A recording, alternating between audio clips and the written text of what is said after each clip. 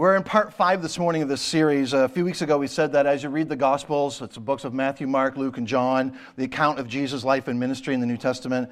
If you read through looking for the thing that Jesus talked about most, it becomes crystal clear to you that what Jesus talks about most is the kingdom. Amen. Especially when you read the Gospel of Matthew, 50 times in 28 chapters, Jesus references the kingdom of God. What he talked about all the time, what he was about, was the kingdom of God. We said that the story of the Bible is actually a story about kingdoms. And we took some time a few weeks ago to kind of establish the framework through which we see the kingdom of God coming to earth.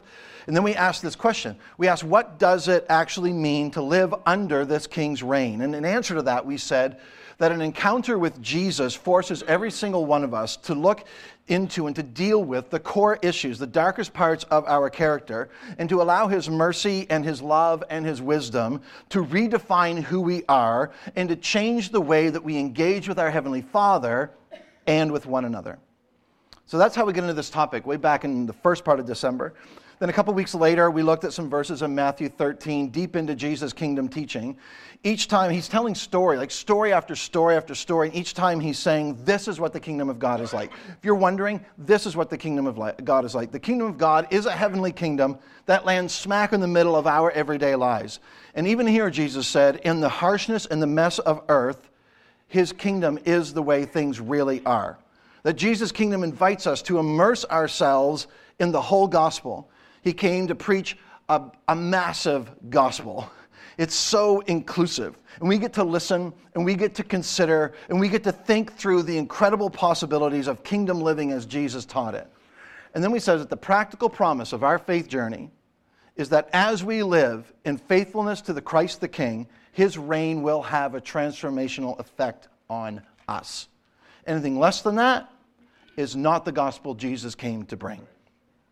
Part of the problem is that we are so inclined to make things happen for God.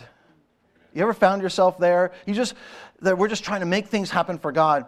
We're trying so hard to get it all right and get everything all in alignment, but he just wants us to live in a dimension that is already here. He's just inviting us to be a part of what he's already doing.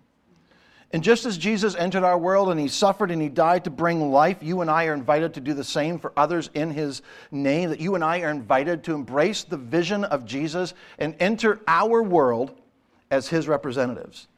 So we started a few weeks ago in Matthew chapter 4, where Jesus kind of arrives on the scene and announces that, launches his public ministry and announces that the kingdom of God is arriving. And since then we've been in Matthew chapter 5. In what we know as the Sermon on the Mount, Matthew 5, 6, and 7. Or I think a couple weeks ago, I suggested calling it Jesus' Manifesto for a whole new way to be human in the broken reality of the kingdom of God. But I thought that's a bit, and that is, I believe, what it is, but it's a bit of a tongue twister, so let's just call it the Sermon on the Mount. So we took some time what it really is, by the way, is God's value system.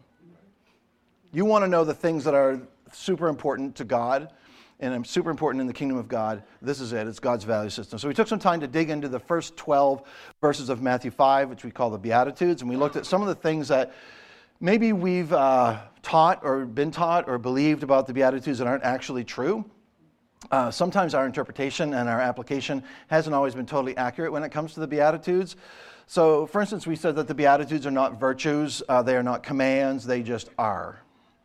And sometimes it's just what life deals us. So then we ask the question, what would it look like, in light of the Beatitudes, what would it look like for us to leverage our happiness on behalf of those who have less than us?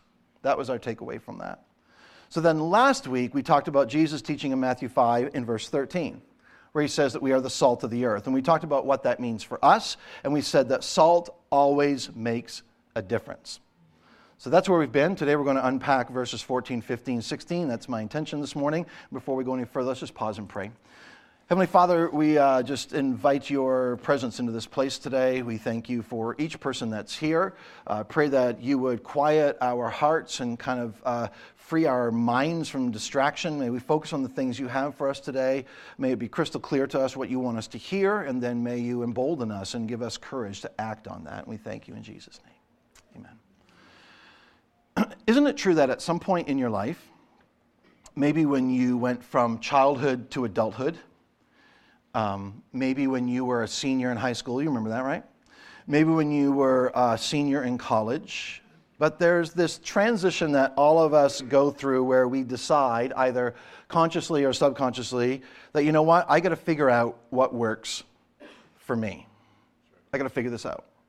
There's this thing where we say, I know what my parents said, and I know what my church said, and I know what my teacher said, and I know what my friends said, I know what my grandparents said, but I've really got to figure out for myself what works for me. And so at some level, all of us begin experimenting with life. Maybe it was your freshman year of college, maybe it was the first week of your freshman year of college, or maybe it was that summer after you graduated from high school where you decided you're going to do all those things that you'd always been told not to do because I got to see if it works for me, I got to see what I'm missing out on. Maybe it was when you got your driver's license and you told your parents you're going to pick up your little brother, but maybe it was when you got your first real job, maybe it was when you moved out of your parents' home. What we all have in common at some level is that at some point, we all experiment with life to figure out what works for us. Because there's something in you and there's something in me that wants to figure out, how can I be happy? How can I experience contentment? How can I be satisfied? How can I get happy, and how do I stay happy? What kinds of decisions will make me happy? What kinds of relationships will make me happy? What kind of experiences will make me happy? So we make some happiness decisions, right? And we spend some happiness money, and we get into some happiness relationships, and we go through some happiness breakups. So we buy a happiness car, and we go on a happiness vacation, because we're just trying to figure out life and what's the right combination. What's going to work for me? What's the right kind of job? What's the right kind of community? What's the right kind of belief system? What's the right kind of person? All of that is completely normal, by the way. And most of this happens in the momentum years of life. You know, the years when there's this sequence that has this sense of something building and building and building and building. And it's like someone put the sequence in place, like you know, you're 9th grade and you're a freshman, and then you're 10th grade, and then you're 11th grade, and finally you're 12th grade, or maybe you're 12th grade again, I don't know, but you're a senior, and you graduate, and it's finally summer after graduation, and the next thing you know, that's short-lived, because the next thing you know, you're a freshman again, and then you're a sophomore, and that one really sucked, and then you're a junior, and then you're a senior, and you graduate again, and you got your bachelor's degree, and you got your first job, and you got your first house, and you got your first whatever, and everything's a first, and there's momentum, right? Or maybe right out of high school, you decide, I'm not going to do the college thing. That's not the path for me. I'm going to get my first job. So now you're making more money than all your friends who are in college. And you're like, what are you guys are suckers? And you get that first apartment, and you get that first roommate, and all these firsts. So there's all this momentum. Life's an adventure because everything's new. And before long, you're getting your first promotion and your first marriage and your first child and your first paid vacation, and just first after first after first. And there's all this momentum at this stage of life, and it's exciting because you can just feel yourself moving forward finally. And it's all about where and what and who. Where are we going to go? What are we going to do? And who's going to be there? And where are we going after that? And what are we going to do after that? And who's going to be there? And that's normal. But one of the things that doesn't show up on the radar screen in the momentum years is the issue of purpose. Because at that point, he wants to think about purpose. Really, my driving force is my happiness. And at that stage in your life, when you hear someone talking about purpose, you're like, discover your life purpose. And who needs to hear that right now? This isn't the right time for that. I will address that a little bit later. We don't really care about that big picture thing at that point. All we care about in the moment is I want to drive one of those. And I want to know who she is. Purpose doesn't grab you. It doesn't stir any emotion in you at that point in the momentum years. What stirs emotion is what am I going to do, where am I going to go, and who's going to be there. And the whole issue of why just typically isn't on the radar screen. But eventually, somewhere along the way, you're going to run into the why question. And especially when some of you are looking back right now, some of you are right in it, some of you are thinking, oh, is this how this works? Really? You don't know what you're talking about. But listen, if you're in the momentum years right now, so let's say you're in your late teens, your 20s, even all the way to your early 30s, and you're making some cool transitions right now. And you're in that what's next, where now, who's next stage. Just listen to this for the next few minutes, because you may get a heads up in this message today that could prevent a whole lot of heartache for you, because eventually everybody gets to the point where you pause and ask the question, maybe not the way I'm asking it, but in some form you ask the question, why? Why am I here? Why am I doing this? And I'll tell you when this actually happens. It happens oftentimes when the momentum runs out and life starts looking the same.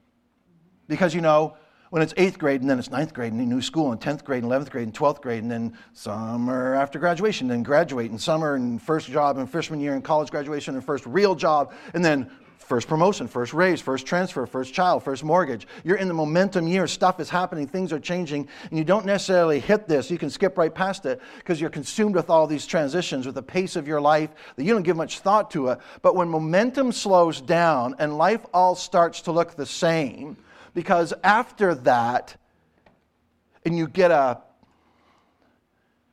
job, because everybody says you should get a job. So you get a job. And every day you go to your job. Then you get into a serious relationship, and you get engaged, and you get married, and you come home from your honeymoon. And then you got to go back to your job. And then you realize, holy moly, I'm married. She's still here. I woke up this morning, she was here, and I came back from work, and she's still here. I must be married. Oh, and the next day, you go to your job, and you come home, and you're like, still married. And life starts to look the same. Oh, wait. And then you have a kid. You got it. Then you have another kid. Then they're like, what is... Before you know it, somehow you have these parallel tracks where you're either doing your job, or you're doing your marriage, or you're raising your kids. Doing your job, doing your marriage, raising your kids. Doing your job, doing your marriage, raising... Oh, go on vacation? Oh, go doing your job, do your marriage, raising your kids. And it's just normal. There's nothing wrong with any of that. But somewhere in the it's all looking the same mode, you realize that tomorrow is going to look a lot like yesterday. The problem is you don't look like you did yesterday, and you don't feel like you did yesterday. And at some point, let me tell you, the earlier, the better. That's why if you're approaching the momentum years, or you're still in the momentum years, if you just pause and pay attention, and you'll be so much better off if you deal with this earlier, the better. But at some point, we're going to stop and go, why?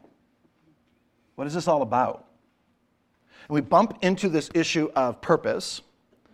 And a lot of people bump into the purpose question, but they don't really make any effort to answer the question. So they make some really bad decisions because they think what I need, I guess probably, because I'm pretty bored with all this, is a change of scenery. And the reason I'm just kind of about life is I just need some new, everything's the same. I need some new. I need a new job. I need a new car. I need a new wife. I definitely need some new kids. I need a new husband. I need a new look. I need an extreme makeover, whatever. If I can just change the scenery a little bit, then I'll feel like I used to in the momentum years. Then you end up with bad decisions, which leave scars and baggage that you carry around. And then you have things like alimony and child support and other things you can't really afford. And then you find yourself looking in the mirror, and now you're even older, and you're going, but you know what? Why? It's a great question. I'll tell you why you can't avoid the question. This is why you can't avoid the why question. You can put it off. You can keep kicking it down the path. But the reason you can't ultimately avoid the question is because I think God put that question in us. And it was put in us because we are made in His image. And because we're made in the image of God, whether you believe in God or we're not sure where you land with all that, I'm convinced it's because you're in the image of God, eventually the purpose question bubbles to the surface. And if you recognize it for what it is, it's an awesome thing. And if you don't recognize it and you're like, well, I'm just discontent. I need a new this, or I need a new that, and I need a new something else, then what you're going to, you're just going to go around and around and around. But eventually, by God's grace, maybe you'll get to the place where you can look in the mirror and go, you know what? I think the issue is significance. I think the issue is purpose. I think the issue is meaning. I don't think another fill in the blank whatever is going to fill this void. And then, if that isn't enough, at some point you run into somebody who seems to have this whole thing figured out. And you have a love-hate relationship with those people because they're like content. And that's how you experience it. You don't know that they have purpose. You just know that, boy, she is so content. She has a lot more than me, or maybe she has a lot less than me. Maybe her life is exactly like mine. But regardless of that, she's content, or he's content. When you dig around below the surface of content people, here's what you'll find. That somewhere along the way, they discovered purpose. Because here's what purpose does. Purpose centers us. Purpose brings relationships and money and goals and dreams and kids and career and all the different components of life, brings all those things within some kind of boundary, and puts sort of a perimeter around all those things, and it centers us and it keeps us from running into all kinds of unhealthy extremes. Purpose keeps us from being ruled by our appetites.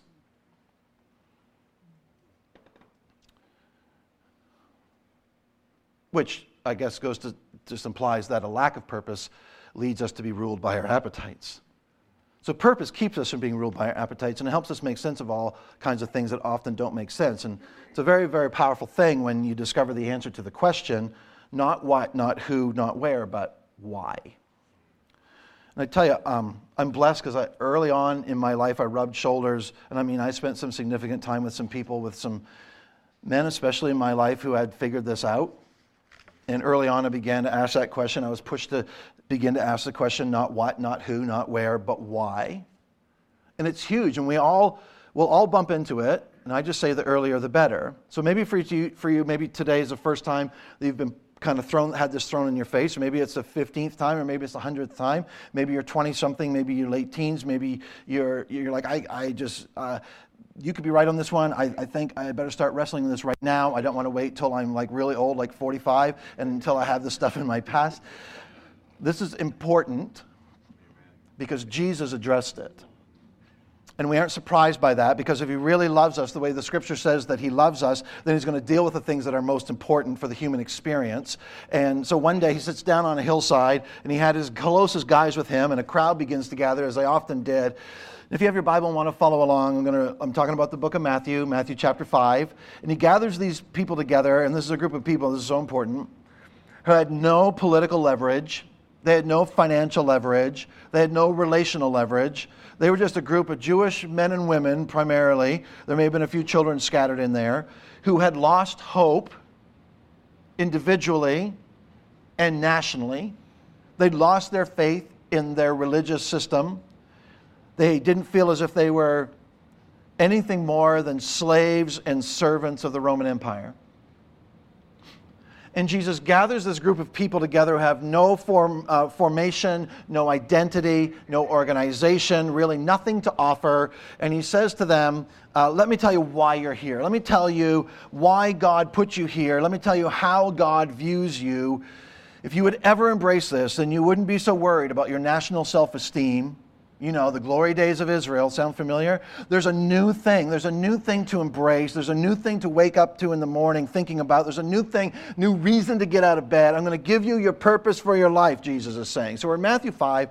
Jesus looks at this group of primarily Jewish people, and here's what he says, verse 14. You are the light of the whole world.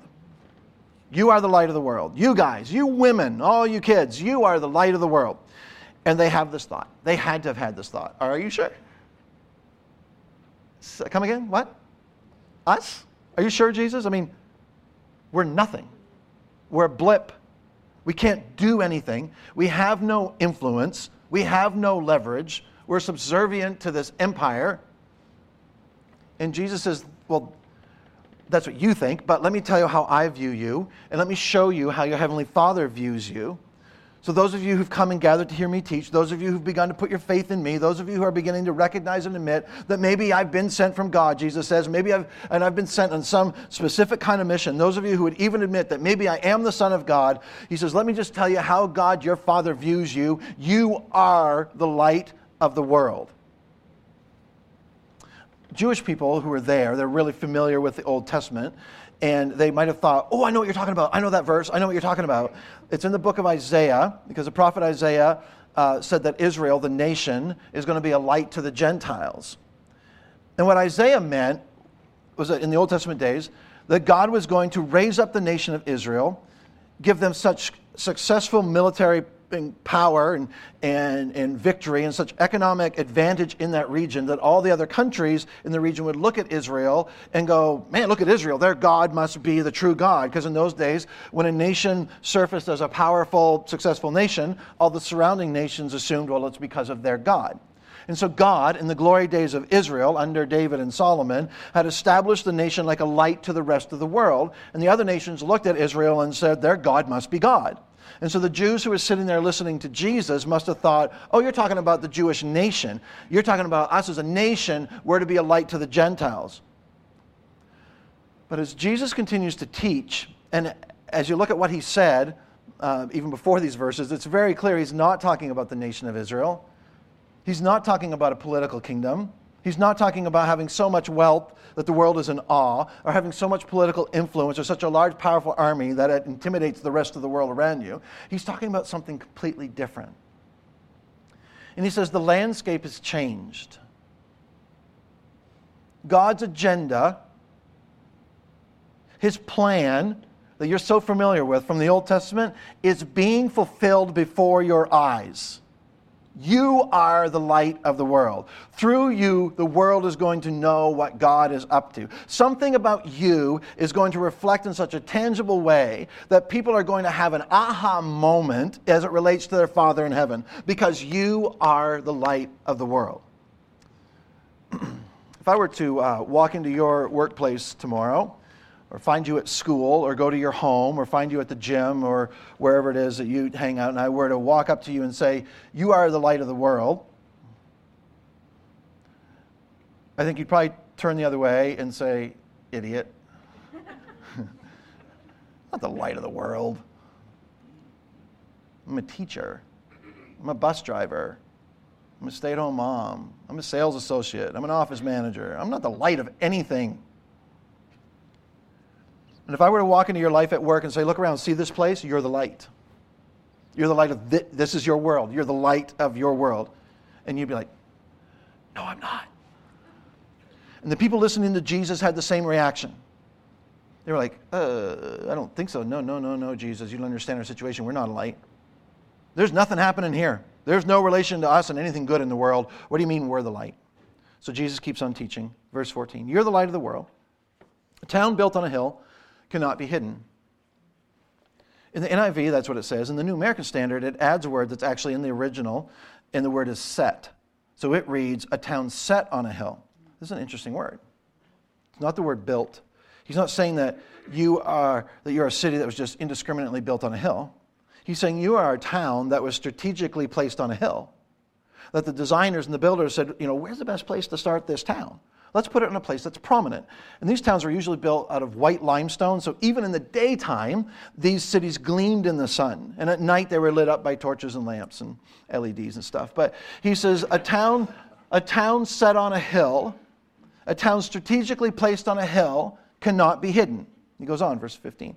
Neither do people light a lamp and put it under a bowl. When people light a lamp in a house, they don't put it under a bowl, do they? No, of course not.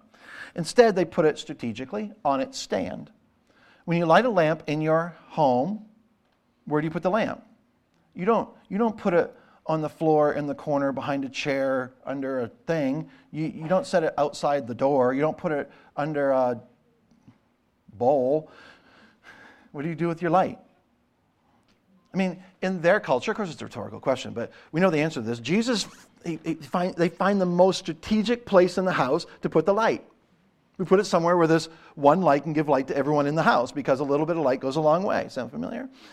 So what's the result? Verse 15, and it gives light to everyone in the house. So everyone in the house is impacted by a well-placed light. Then he says this, verse 16. In the same way, don't miss this, because this is the hinge point in the text. In the same way that a town is strategically placed on a hill, so it can't be missed, in the same way that you strategically place lamps in your room or in your house to give maximum light to the maximum number of people, in the same way, let your light shine before others. Pause. Which means that what he's about to talk about is not something simply internal. Okay? This is something external. This isn't just about what you believe. This is about what you do. And I'm going to say more specifically, how you do what you do. This isn't about thoughts and emotions and how I feel during that song on Sunday and internal devotion and convictions and intentions.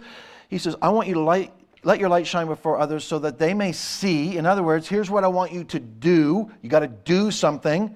I want you to not just believe something and feel something and connect with something internally, which is all good, but now you need to do something. Why? So that they may see your good works and praise your Father in heaven. Amen. Or celebrate and honor and recognize your Father in heaven. So Jesus is saying to this group, and it's preserved for us, I want you to embrace the fact that your purpose is to be light. Then go out and do the things. Do things in such a way that people connect the dots. Do things in such a way that people don't just go, oh, he's such a nice guy. Oh, she is so sweet. Oh, he's so polite. Jesus is like, that's fine. You probably should be a nice, sweet, polite person. He's like, I want to be more specific than that. I want you to figure out what you can do and do it in such a way that people in your life recognize it and that somehow because of what you've done and how you've done it, they connect the dots and they don't only see what kind of person you are, but they begin to get a glimpse of the kind of God that you worship. I love the fact that he says, so that they may praise or give glory to your Father in heaven. Not just God, but your Father. That's a relational connection. And they weren't used to hearing this kind of talk. Your Father, that's personal, it's intimate, it's a relationship that's going on the inside, your Father in heaven. So Jesus says, you're like a city that's intentionally set on a hill. You're like a lamp strategically placed in a room. Now I want you to figure out how to give your light out in such a way that people's attention is drawn not just to your good deeds, not just to your character, not just to your consistency, not just to your great attitude, not just to your generosity, not just to your good works, but that somehow what you do is done in such a way that people make the connection between what's going on in you and what God is up to in the world. Let your light shine in such a way that people will give praise and give honor, give attention, give credit to your Father in heaven. Now, this isn't easy stuff. Oh, and I'm not going to give you 3 points of how to do this either. There is no formula, so relax. For some of us, this is an old idea and we need to be reminded regularly. For some of us, it's brand new. For some of you, you're picturing some, how am I going to do this? What's this look like? And you're just picturing some long-haired, bearded dude in a robe with a sandwich board yelling repent. But that's not what we're talking about. I don't recommend that. I'm quite not sure of the effectiveness. But here, not try it if you want. Here are the two. We don't do that today. We just get on Facebook. Here are the two.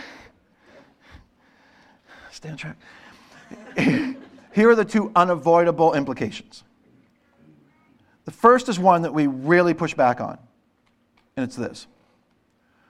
According to Jesus, there is a purpose behind your current circumstances. Man, we could get into some sweet discussion about the sovereignty of God and how we're just chess pieces on the chessboard of life. And that God moves things. But I'm not going there because I just ain't. So I prefer to talk about things I have some idea about. I've reframed this to where this is where I land, that there is a purpose behind your current circumstances. So for many of you, I understand the pushback. I understand it. You're like, time out, whoa, that's not right. Because where I am is pretty random. This is a random thing. I was happy in my job. I lost my job, bouncing around from job to job. In this job now that I really tolerate, God couldn't have a purpose in this. Or if if God made this happen, that's not what I'm saying. I'm saying God has a purpose. There couldn't be a purpose in this. Obviously, you've never visited my workplace. I'm working an hourly wage. It's a definition of dead end. My dream isn't coming true. I don't have a purpose there. I just happen to be where I am, doing what I'm doing because I don't have anything else to do. There couldn't be purpose in this. My life was like an interruption to the plan that I thought God had for my life. Ever been there? I think we should ditch the word plan. Really. And I'm a planner and I love that, but I don't know if God works that way. I think we could just replace it with the word purpose and make a lot more sense. So I can understand the pushback, and I think every single person in Jesus' audience thought, what do you mean God has a purpose for us in this? Have you looked around Jesus? Like we're like rubble on the pathway to Rome, We're nothing. So what do you mean God has a purpose? So here's what I want you to see, so just bear with me for a minute. I just want you to know that every single person that God has ever used has felt exactly what you feel when I say God has a purpose for you in your current circumstances. Everybody feels that way because we look at circumstances and we think, well, there's no purpose in this. I interviewed for that position and I ended up in this job.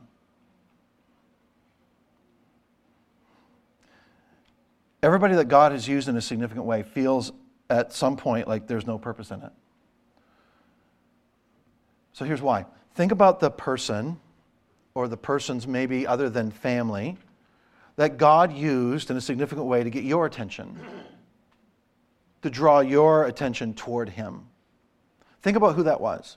Maybe it was a small group leader, maybe it was a youth leader, maybe it was a Sunday school teacher, maybe it was a camp counselor, maybe it was a friend in middle school, maybe it was a neighbor or some person at work. There was somebody along the way, and God used them to draw you toward Him. And you know what? You look at that and think that's like a divinely set up appointment. Because when you tell your story and say stuff like, well, I was just minding my own business and doing my own thing, and God just dropped them right in my path, and He put them right next to me, and I just feel like God had a purpose in it. So God would say to you, I know you don't feel it, I know you don't see it, I know you're in the middle of it, so it's a little bit foggy, but I know you wonder if this could possibly be true for you, but let me tell you why you're here. It's not without purpose. You are the light of the world, of your world, and I have a purpose for you where you are. And if you'll embrace this purpose, you'll be shocked, He would say, at what I may be willing to do through you. But I don't think this happens until we admit that, maybe I am the light of this neighborhood that I really don't want to live in. Maybe I am the light of this single-parent home that I never planned on. Maybe I am the light of this workplace that wasn't my first, second, or third choice. Maybe I am the light in my family because I'm the only person in my family who's a Christian. Maybe I have purpose in these circumstances. The other part that we have to wrestle with is this. This is maybe even harder. This passage really forces us to ask the question, what can I do in my location? What can I do in my situation? What can I do in my surroundings that helps people connect the dots between who I am and who I believe in? What can I do to somehow point people toward my Father in heaven so He gets all the credit? So what can I do where my life is right now that would cause people's attention to move away from me and toward my Heavenly Father, who wants to be their Heavenly Father? How do I bridge the gap between I'm a nice person, I'm a kind person, I work really hard, and the fact that I'm doing life this way because of my relationship with Jesus? How do I bridge that gap? Let me tell you, it's a powerful question, and it's not a common question.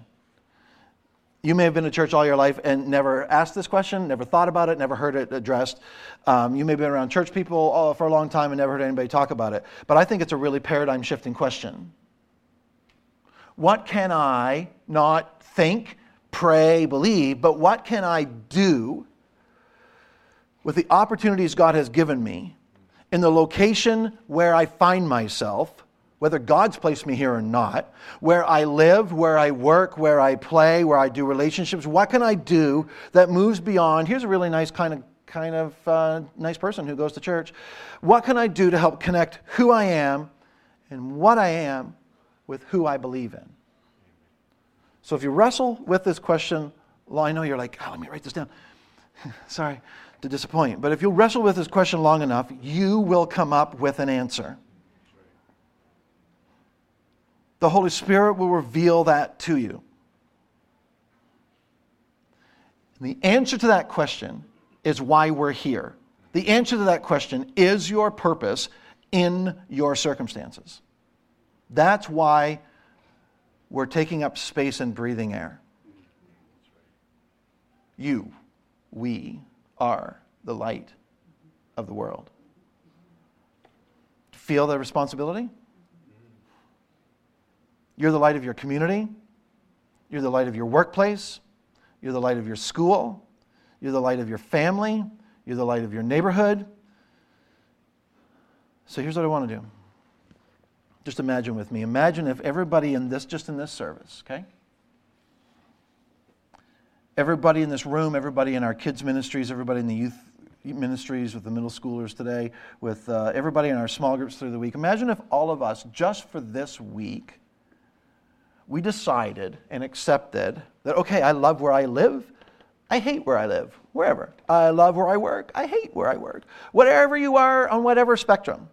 What if for this week we decided, okay, I can't answer everybody's questions, and that's been holding me back because I think I can't really go public with this because I can't answer the questions because there's a whole lot I don't know. But for this week, I accept my role as the light in my world, and I will be the light.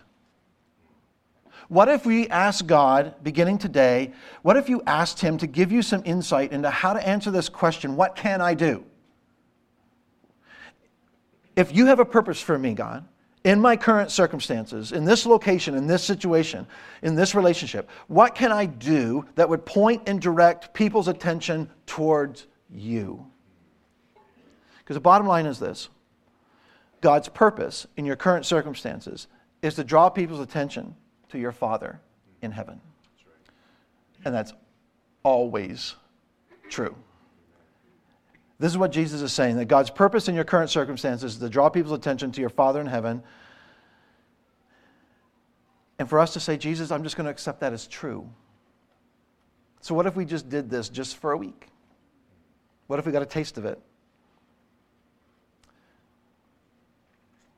I'll tell you how some of you already know how it works, because it's why you're sitting in church this morning.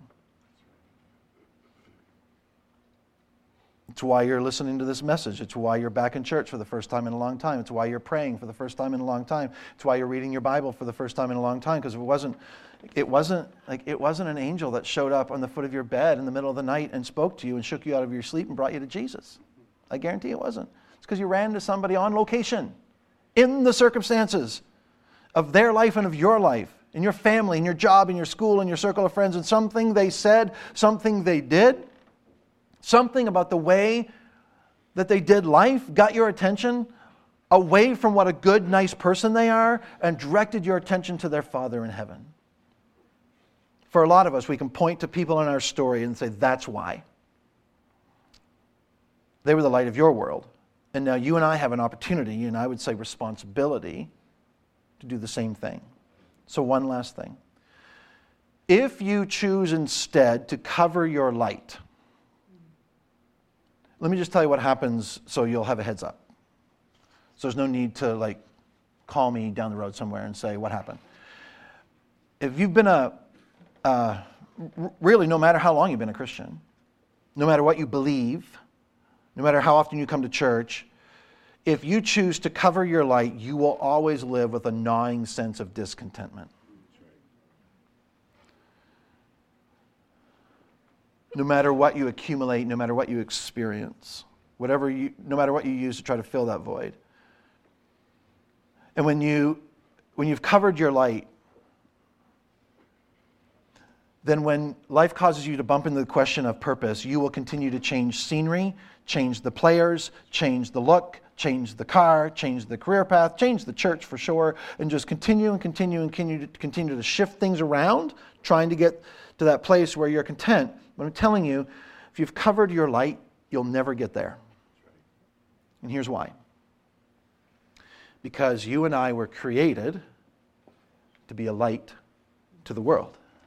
And if we're not doing this, we'll never ever really be happy or satisfied or content, because when God creates us to do something, if we don't do what He created us to do, we will always live with the sense of purposelessness, because we have not engaged in the purpose for which we've been created.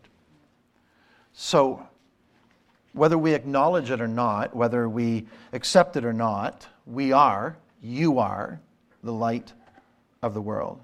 And just as a city that's set on a hill can't remain hidden, just as a strategically placed lamp lights the whole room, in the same way we've been called and commissioned to let our light so shine before others that they may see our good works and give credit to our Father in heaven. So here's the question, here's where we're going to land. What would it look like in your circumstances if you took up the challenge to be the light of your world?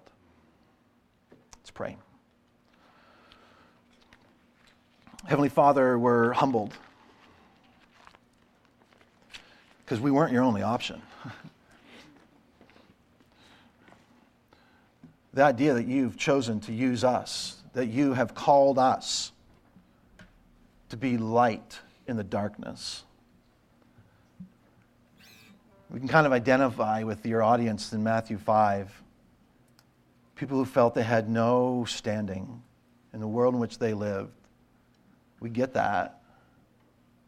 So we're humbled. And I pray that each of us, in that spirit of humility, would also embrace the responsibility that there is someone in our world, there is someone in our circumstances who needs us to be the light, who needs us to live in such a way, to act in such a way, to speak in such a way, to care in such a way, that the attention is shifted away from us into the God that we love and serve. May this be true of us. May it characterize us as a church and as families and as households and as people. All for your glory. In Jesus' name. Amen. Listen.